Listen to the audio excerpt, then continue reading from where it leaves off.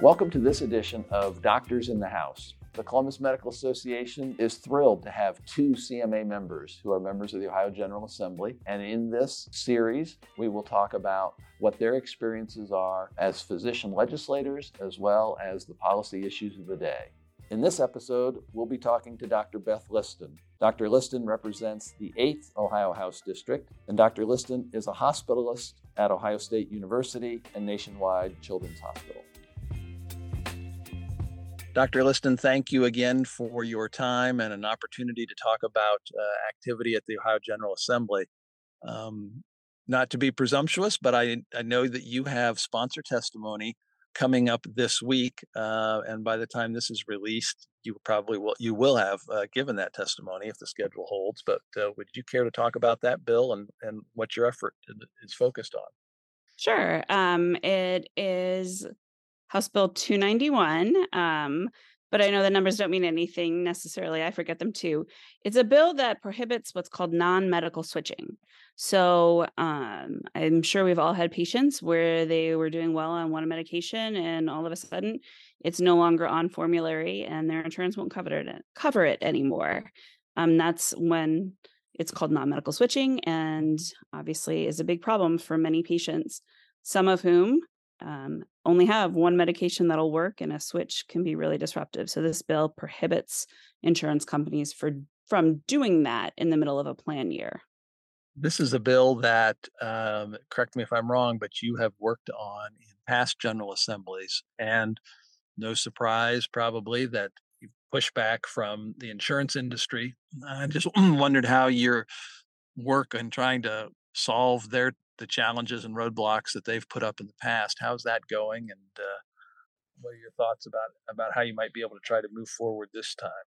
Yeah, this is the third time this bill has been introduced. It is bipartisan. I do have a joint sponsor, Representative Carruthers, who's a Republican, and I think it's pretty even on now co-sponsors, Democrat and Republican. So I'm hopeful that people will see how important this is, both for patient access to medication, and from a like a contract perspective, right? People sign contracts with their health insurers and expect a specific coverage. There are not so many industries where one party can change what they are providing, and the other person has no recourse. So I think that particular line of reasoning often speaks to maybe different people than physicians who can kind of see that it might destabilize a patient and might be harmful.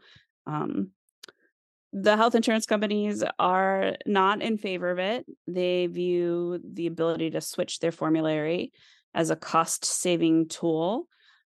However, that's not really what bears out in the literature when you take the increased healthcare utilization that results from the non-medical switching into account, which obviously we do as doctors and I do as a state rep, because I need to think beyond just, that month's specific bottom line, but really the health of the patient. So I still expect them to come out against it, but I'm optimistic that we can appeal to a lot of different legislators in terms of getting a little bit more movement on the bill, and continuing the conversation so people are aware of it. If I might, just to say thank you on behalf of your colleagues for staying with this over the years. And for those of us that spend a lot of time around the legislature, we know that it can many times take years for ideas to come to fruition. And I think for a lot of physicians, that's a hard thing to grasp when there's good data and good common sense approach. Why don't things happen quicker? This is a great example in my mind of the challenge and the roadblocks that have to be overcome in the political process. So thank you for sticking with it, and we'll do what we can do to encourage physicians to get involved, to be supportive as this bill hopefully starts to go forward. Thank you. I appreciate that. It does take a while. I do want to have a shout out for the Ohio Association of Rheumatology. They've really pushed forward with this, and I've been working with OSMA and with lobbyists because it's so important for their patients.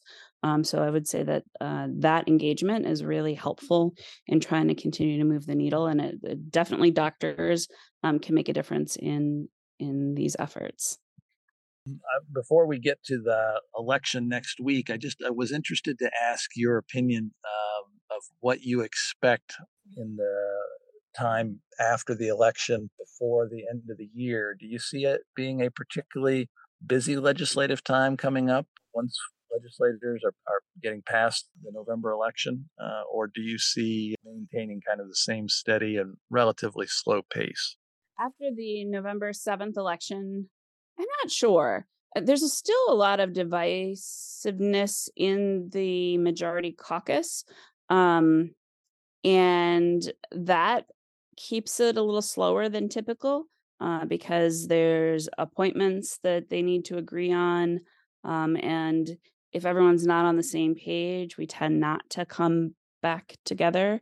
So I'm not sure. Um, I'm not. I don't think that's resolving anytime soon, and things have been more likely to be canceled than not these days.